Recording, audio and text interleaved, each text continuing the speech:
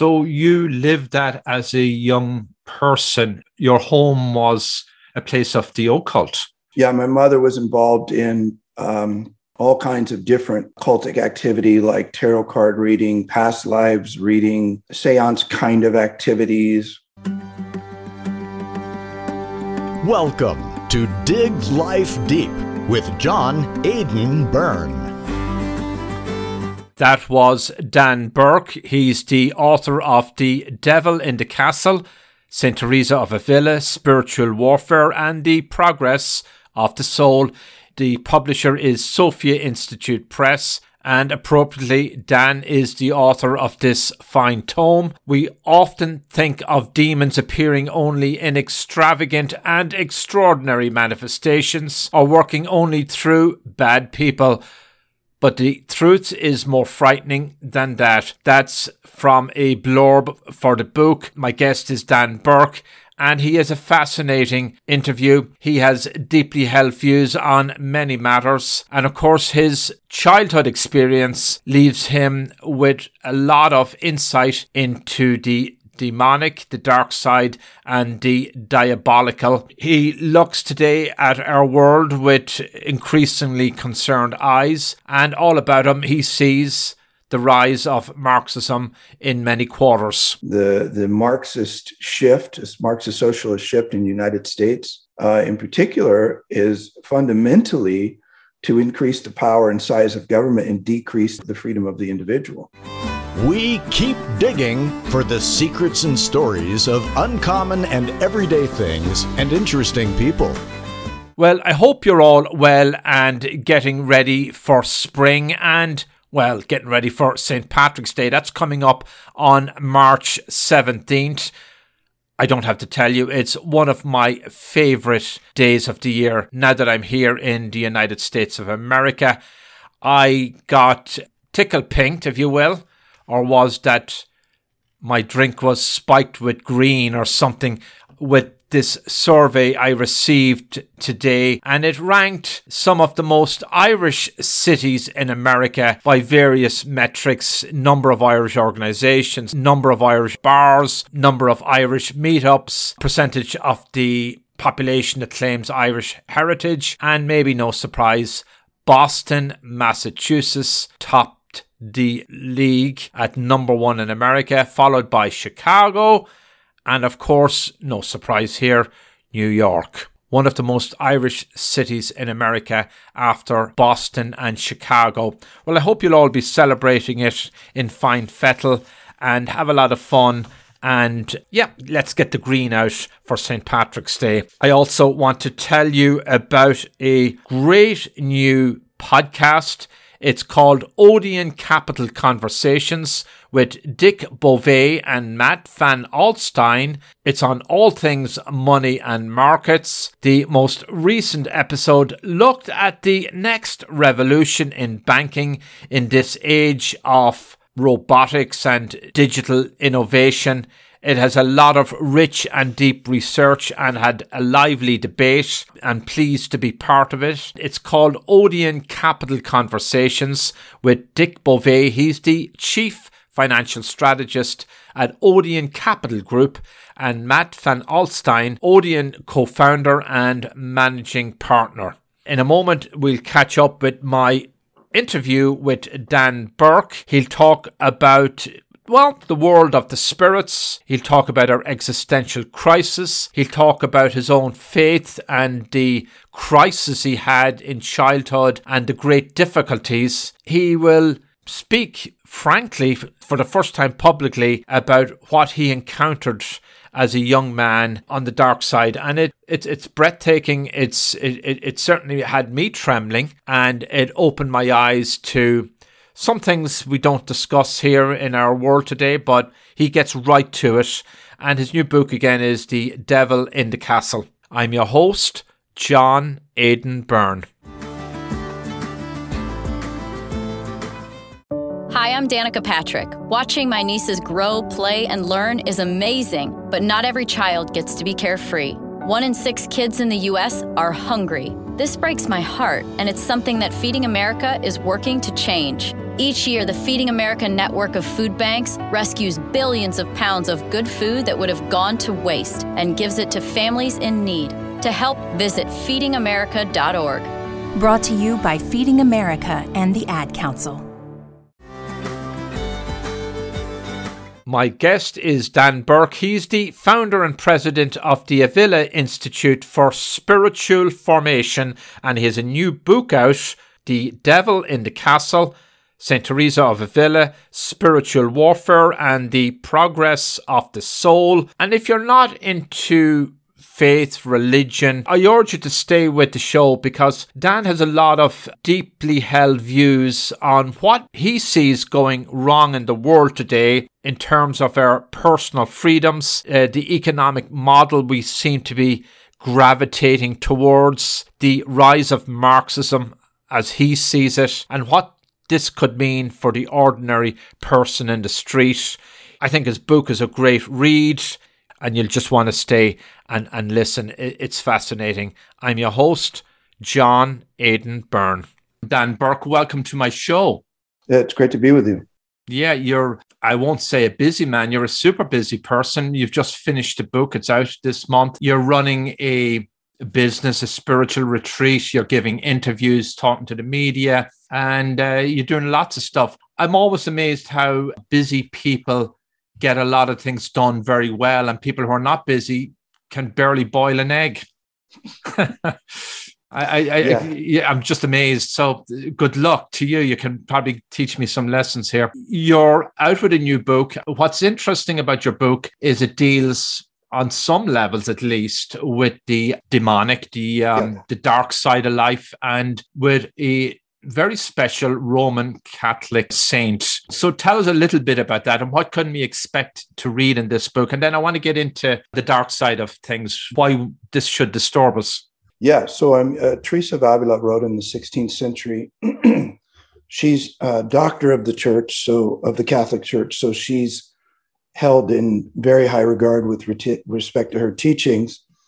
And in her book, Interior Castle, which was her most famous work, she speaks of how the soul progresses toward union with God, and then how the devil interferes and manifests in each key stage to try to inhibit the progress of the soul to heaven. Wow, that's heavy duty stuff. And it's a lot to understand and digest. Try to explain that to us. Yeah, I mean, Teresa presumes, of course, there is a devil. Her worldview is consistent with the Catholic worldview, which is that there are angels and demons are fallen angels who rebelled against God, and then who were cast out of heaven and now work to try to destroy humanity, any human being for any reason. And so she is trying to help people understand their tactics and how they work, how they think, and how they influence us, and then how we can fight back in very, very specific ways that they try to deceive us and tempt us to sin. And, their strategies change.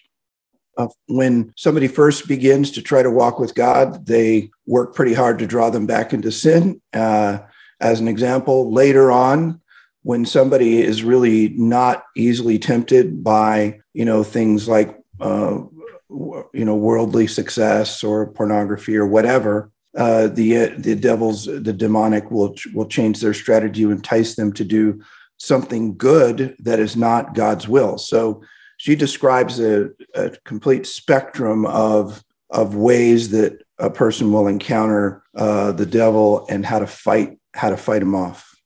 She lived in a different era several centuries ago. Yeah, 16th century, yep. So I bring that up because people today in the so-called modern world will laugh that off. Many people, sophisticated people, and maybe many people in the Catholic Church and in Christian churches, they say, that was all superstition. They didn't have electric light back then. They didn't have TV. They didn't read all these enlightened books.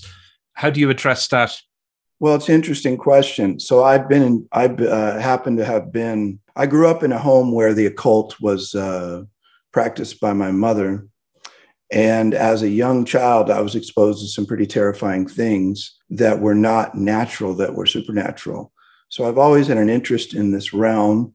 In the past decade, I've been asked to assist in 24 exorcisms with a priest who's an exorcist in his diocese. And I always find it humorous when people are skeptical, because I always think, well, I'd love to have you in an exorcism. I was picked up off the ground along with 4 other men my size, one quite a bit bigger, by a woman, a frail elderly woman who could barely walk, but who had been offered up in a black mass and then sexually abused as well. And so she was possessed. But when you confront evil, it's humorous when people disagree, in the sense that, there's no explanation for what I experienced as a child, no explanation for what exorcists experience other than the supernatural. And I don't know, it doesn't trouble me a bit.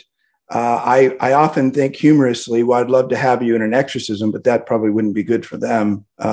Being unbelieving is kind of dangerous in that context. So you lived that as a young person. Your home was a place of the occult. Yeah, my mother was involved in all kinds of different occultic activity, like tarot card reading, past lives reading, seance kind of activities. To her defense, she was trying to do what many people are trying to do when they get involved with that sort of thing, is try to make sense of her own suffering, and try to get control of her, the world that seemed out of control.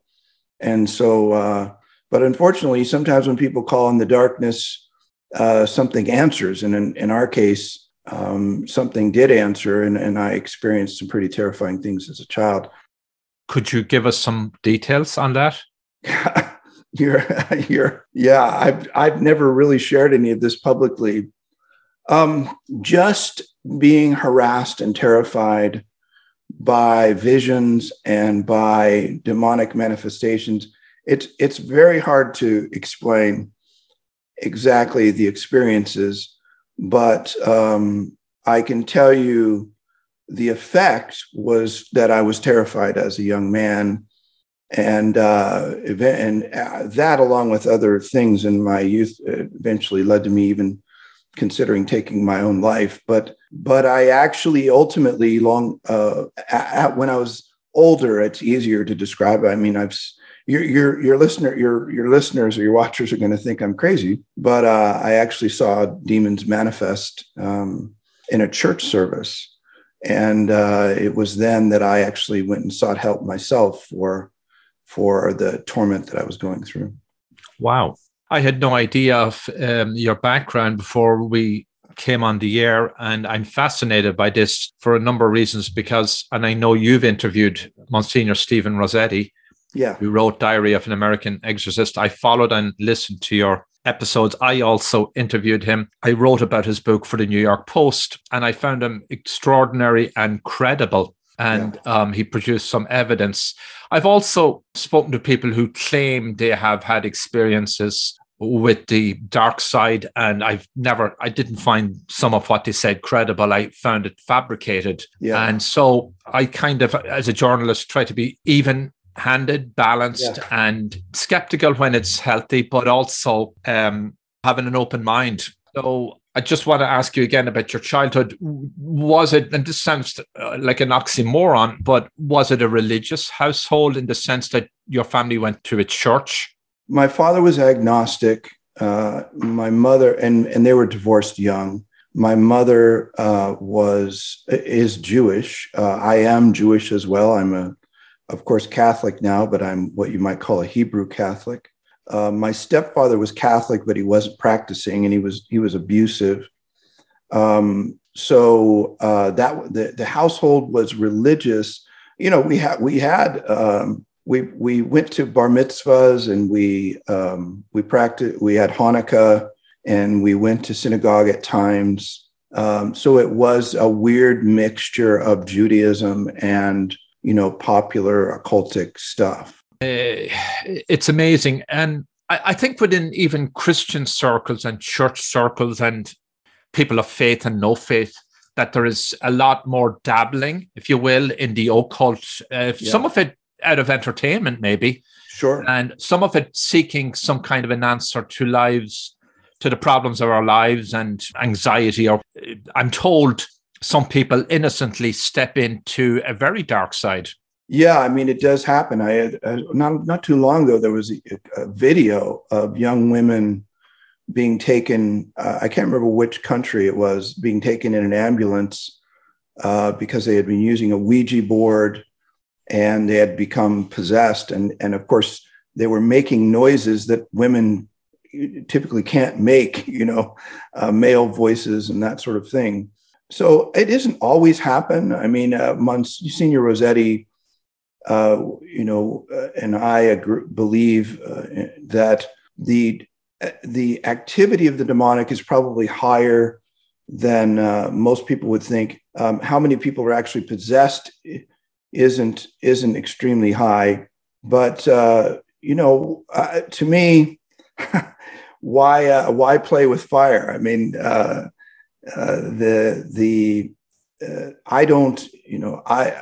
I think when people are trying to find answers and they take a broad look at what really happens to people who do get an answer back, it usually isn't good.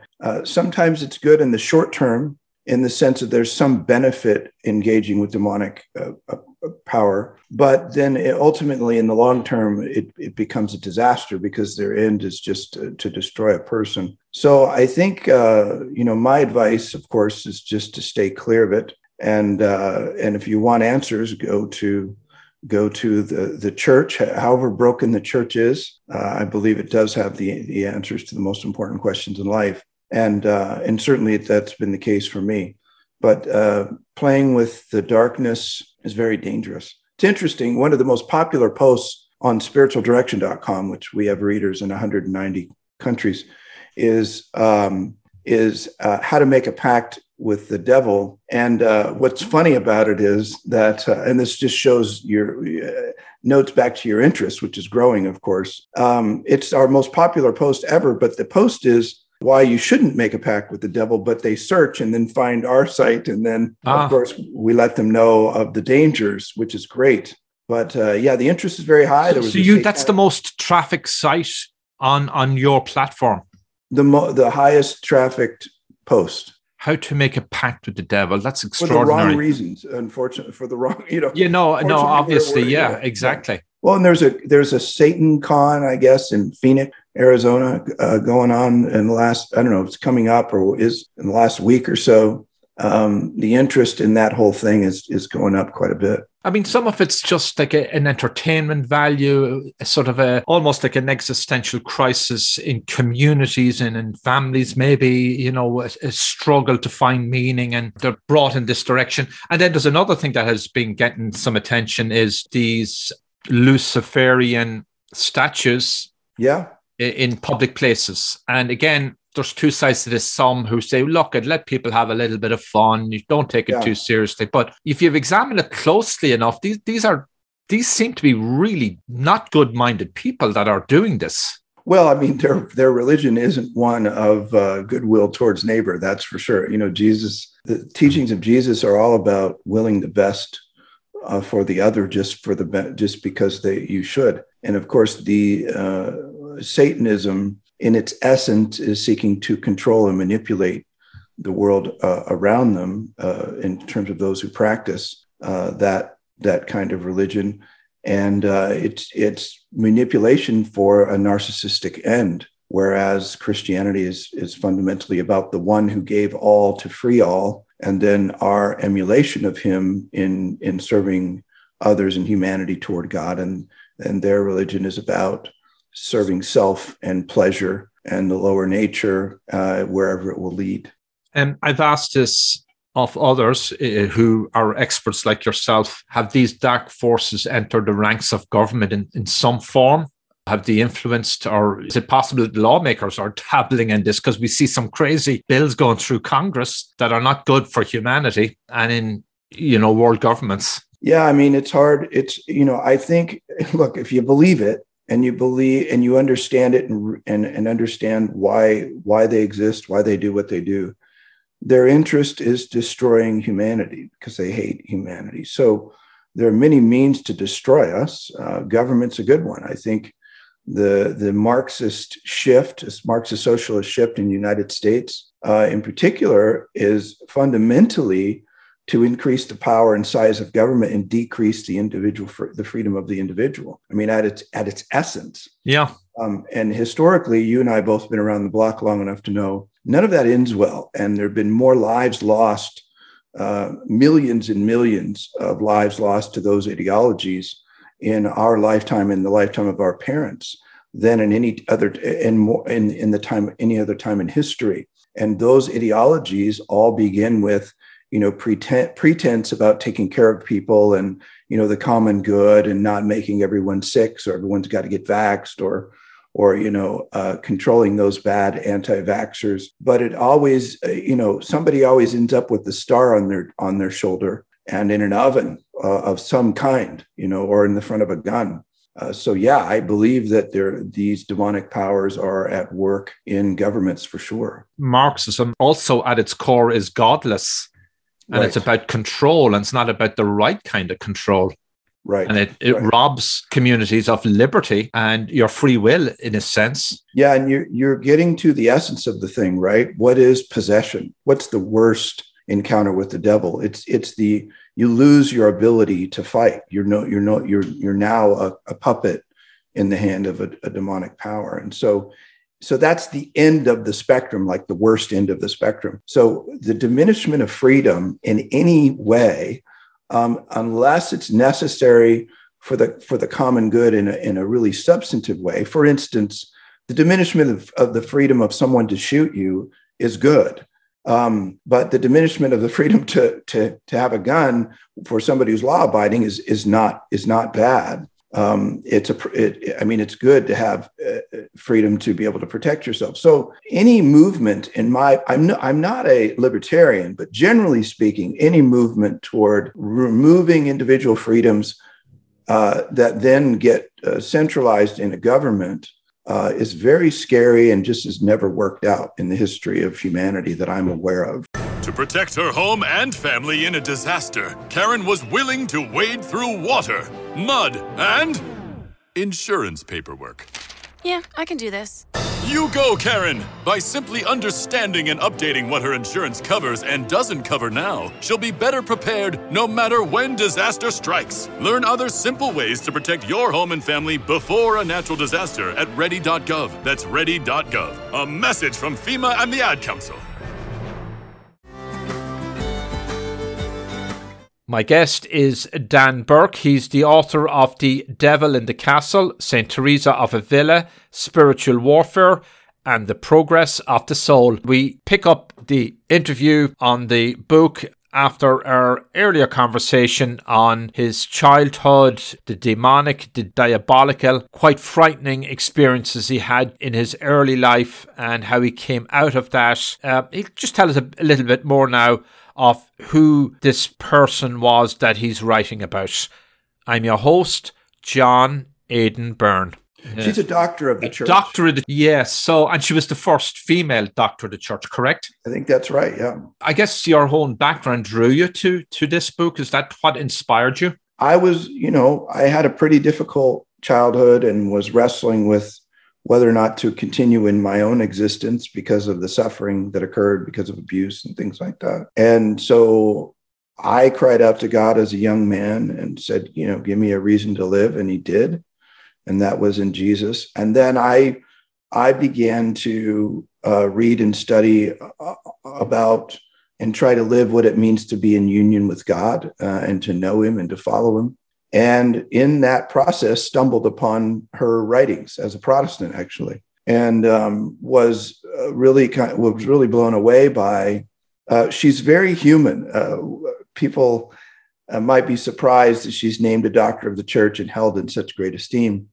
But all through the book, she speaks of her own sin and her own sinfulness and her own brokenness, which was very compelling to me because I could certainly relate to sin and brokenness. But then she also relayed what it was like to really have what Protestants call a personal relationship with Jesus. Catholics don't use that language, but certainly she lived what Protestants are selling. I don't want to make it sound negative, but she lived what Protestants are proclaiming is the most important thing. And so, of course, then that made me study more around her. I discovered she was a nun, and I discovered she was Catholic because I didn't know any of that. I didn't know what those were. So you hadn't known that? No, I had no idea what, I didn't even know I didn't even know habits. I just was very ignorant. And so I began reading her work, and it just captured my attention. And I thought, I'm broken. I'm trying to become human, if you will. I'm trying to follow God and to break out of the destructive patterns of my family life and my own sin. And I think she can show me the way. And of course, eventually concluded she could, but also that the Catholic Church could show me the way. The subtitle is St. Teresa of Avila, Spiritual Warfare and the Progress of the Soul. Yeah. So basically what she taught was, I'll give you an example. She said that when somebody is beginning their pursuit of God or their pursuit of following him or understanding him, they take up the practice of mental prayer and meditation, that sort of thing. And what she notes is and she describes them as being in the outer courts of the castle at that point. So if you think of a castle, like a medieval castle, your homeland's got plenty of them, but they're situated in a city with walls around the castle, big walls around. And inside the castle is inside the church, so to speak. You've been baptized, confirmed.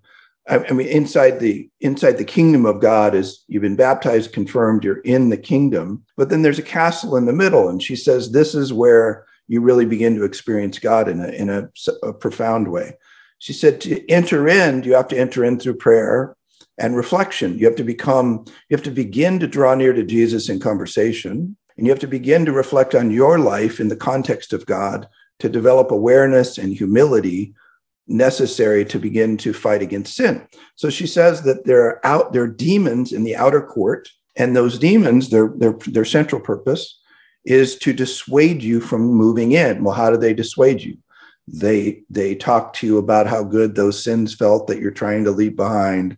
They talk to you about worldly concerns, about success and money, and they try to get you busy doing other things because, she says, they know that when you enter in, you're likely to begin to do better in your life and also begin to draw other people with you. So that's just one example of the first mansion and the first demons that and their assignments related to keeping you, holding you back as you enter into a deeper relationship with God. You mentioned those distractions and so on, worldly powers and glamour and success and money, career advancement. Not all of those things in and of themselves are bad. It's not a bad thing for somebody to enjoy their work and maybe, hey, I'm working in the back office today. Maybe in another year or two, if I keep working at this, I'll be in the front office and work my way up to management. Not necessarily a bad ambition, I don't think. No, I think that you're exactly right.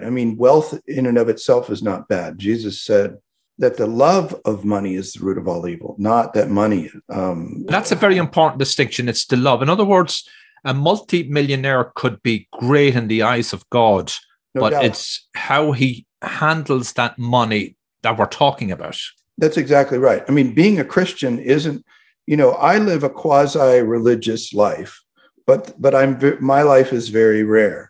We need people who are people of goodwill, who care about the highest interest of others, who are in government. We need them in business. We need them in every aspect of society, in the medical industries. With Alexis de Tocqueville, you might recall at the beginning, as he came to the United States to examine the beginning of this experiment, said that faith and Christian faith was like the glue that held all of this good that was beginning to emerge in this new free context and government, this democratic republic government. And so to the degree that we have people whose primary concern is to help others in whatever aspect, government or business or whatever, our society will do well. I think de Tocqueville was right in that assessment. So you're exactly right in saying there's nothing wrong with that. But the issue is your attachments, how excessive you are.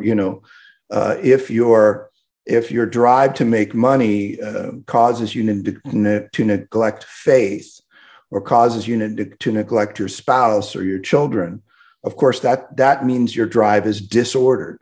But an ordered drive is to be excellent in everything you do. An ordered drive is to want to do all that you do well. A disordered drive is to take those things to extreme and to harm your own soul and the souls of others. And somebody who's fortunate enough to acquire a lot of money or wealth, or was born into it, has a responsibility, I presume, as a Christian and as a Catholic, to help others less fortunate. No doubt. No, I mean, that's exactly right. And it's a big drive of my own life. We've given away $1 million in scholarships since the opening of the Avila Institute.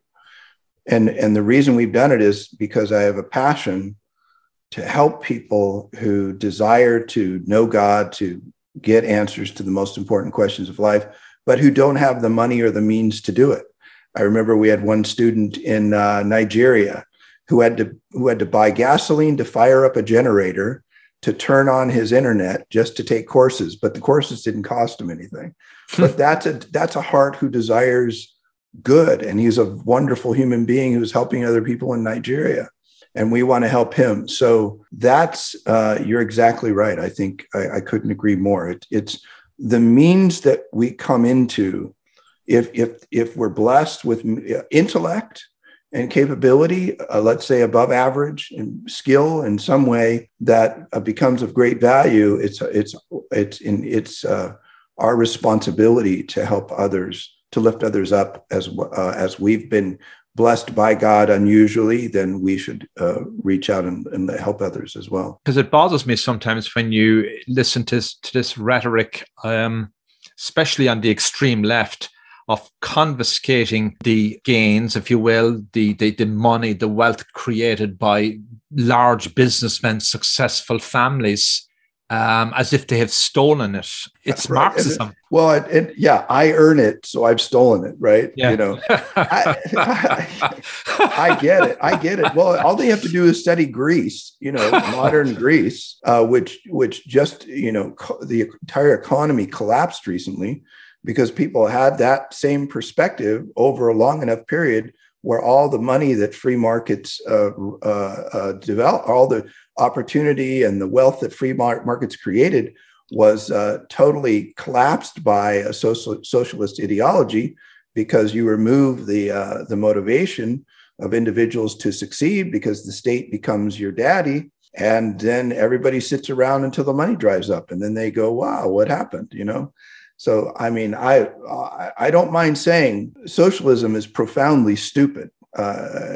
Marxism is profoundly stupid. It doesn't even in the end work for Marxists. Their governments a few people end up in power for a while and do what they want, and then they usually end up with a bullet hole in their head from one of their own. Yeah, well, we've seen the folly of it all over the world. You were guided by St. Teresa of Avila's masterpiece, The Interior Castle. That was your guide. And I'm wondering, does that offer us a clue to her own background? Sounds like she came from aristocracy. No, it's an interesting question. I don't think that that's true. If I were to, and I've never really thought about the which is not, by the way, to disparage her, but she came from a moneyed family, if you will. Well, Spain was at the time the superpower of the world in terms of money and that sort of thing.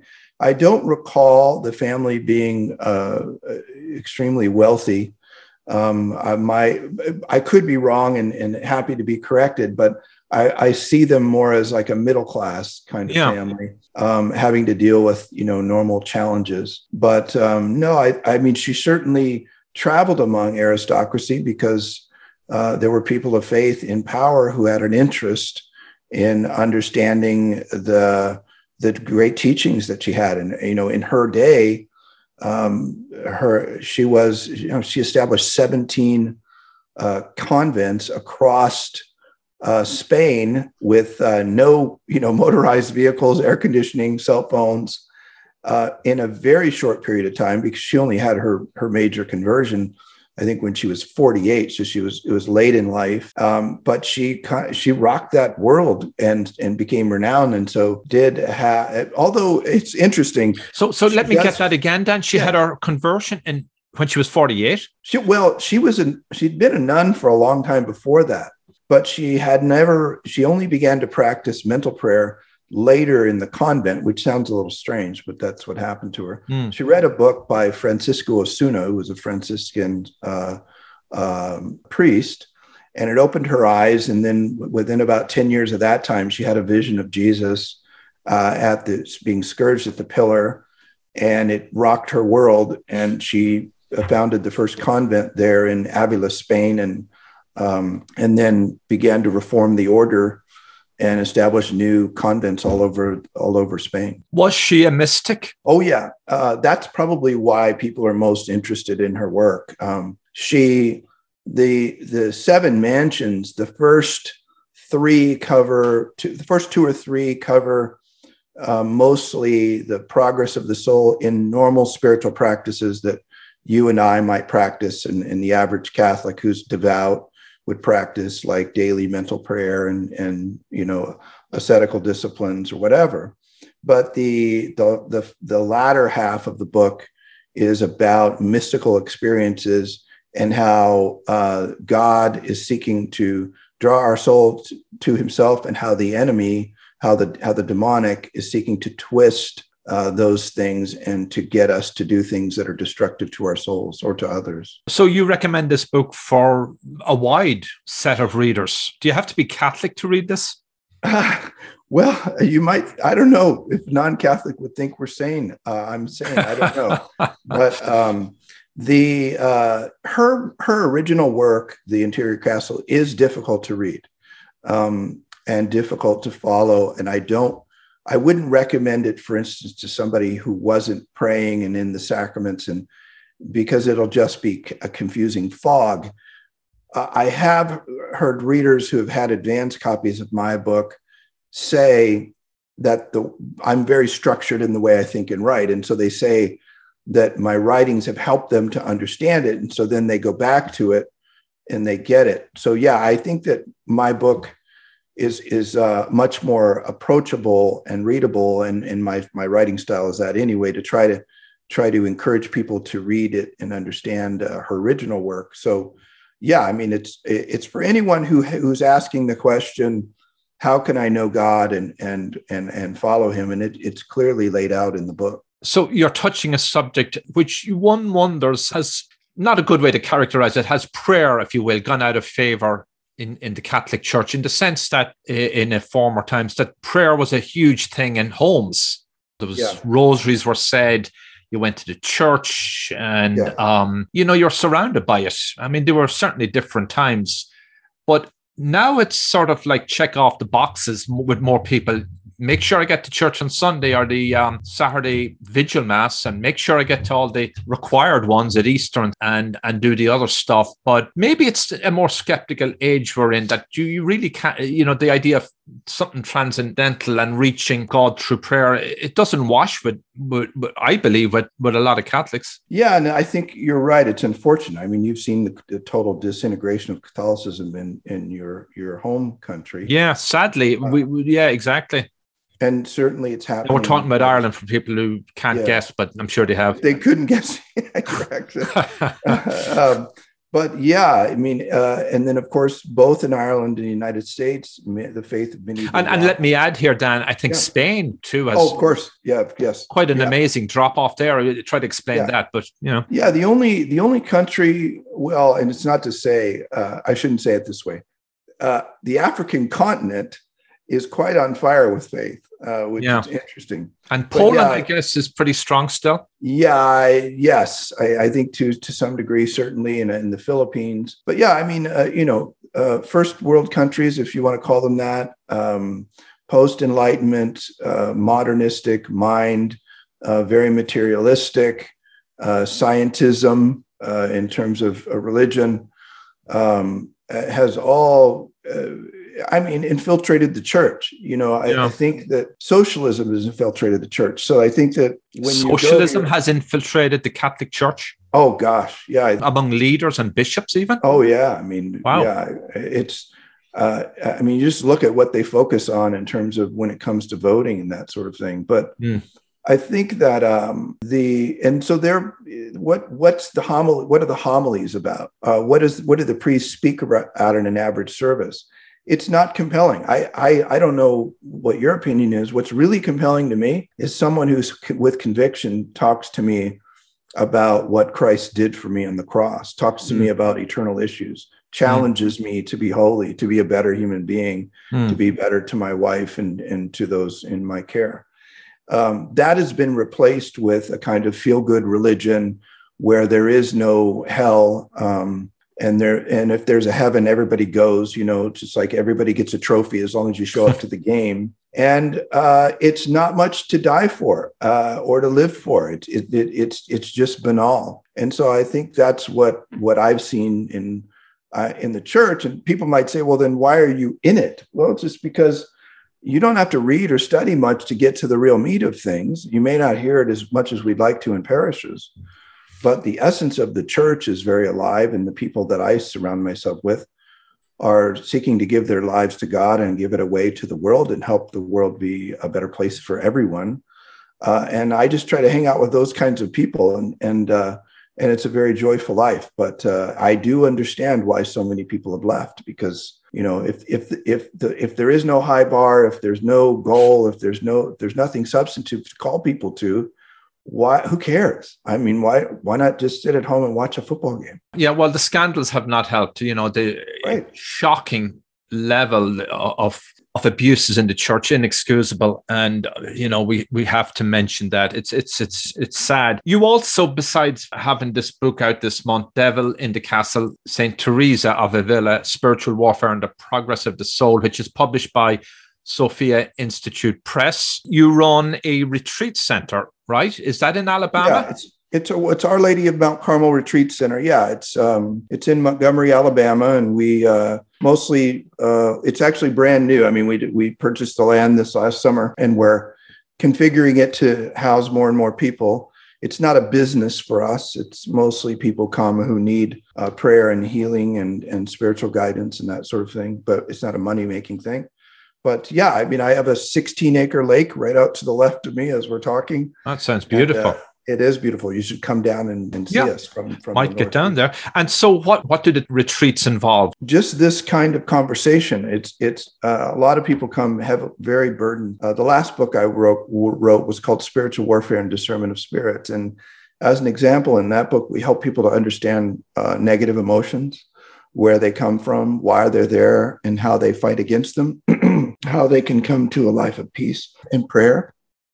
So it's things like that. Do you have religious services, mass, or priests present? Yeah, a lot of priests in and out, and we're in the building process right now. So I was just up in the third floor with architects, and we're getting a chapel in place. But everything's brand new. I mean, there's a tractor outside over here full of materials and people working, contractors, and so it's all pretty new. And pretty accessible by airports and all of that. People can fly in from New York, New Jersey, from Ireland, Spain, anywhere in the world. But there's a limit. Do you accommodate people? And, I'm becoming your travel advisor here. Yeah, no, people should come. But the other thing is, I will say, you don't have to come here to get what we offer. And we do formation in 70 countries through the internet at the Avila Institute. So avila-institute.org is the website if folks if their interest is piqued by all this. But also get the book, because the book will be a great launching pad for anyone who's looking, listening in and feeling like they're a little bit lost and want to find a good way. Just a quick wrap up on the book again. So Saint Teresa is sort of your hero, it sounds like. Yeah. I dedicated it to two women I love, her and my wife, because I think she helped me to come to the church. And I think that it would do the world and the Catholic Church a good if she was reintroduced and people looked into her life more, and the way she lived and the one to whom she led hundreds of thousands, if not millions of people since she wrote in the 16th century. So yeah, most definitely a hero. And she sounded like a very bright, intelligent, and guessing well-educated. She wrote The Interior Castle, which is complex. Yeah. Well, it's interesting. She wasn't well-educated. She was very bright, though. I don't know what to attribute to miraculous intervention of God in her own intellect, but if I were to judge it purely on human terms, she had to have been a genius, because in that time, women did not have privilege or the ability to do what she did. And she seemed to twist every man in authority around her little finger and manipulate them to get whatever she needed to build her convents and help people to heaven. So I think even a feministic mind of our time would look at her life and be quite blown away and moved by how she had the world at her fingertips when she was in her heyday. Yeah, there must have been some divine intervention. Look at the distance she traveled to create all those places, like the apostles. You hear, they were over in the Middle East, and one of them ended over in Spain or something. I mean, I can't imagine anybody walking that much today. In Africa, of course, yeah. Yeah, they must have been sort of floating on air and taken in by somebody above, I guess. There you go. So the book is out this month. Where can people and listeners get copies? Where can they order? Probably the easiest thing to remember is spiritualdirection.com. And then there's a little shop button at the top of that page, or you can do /shop and you'll find all the books I've written there, plus this one. Dan Burke, this has been fascinating, interesting, uplifting. And thank you for being on my show. Well, I'm grateful you had me, and blessings to you and all your good work. You were listening to Dig Life Deep with John Aidan Byrne.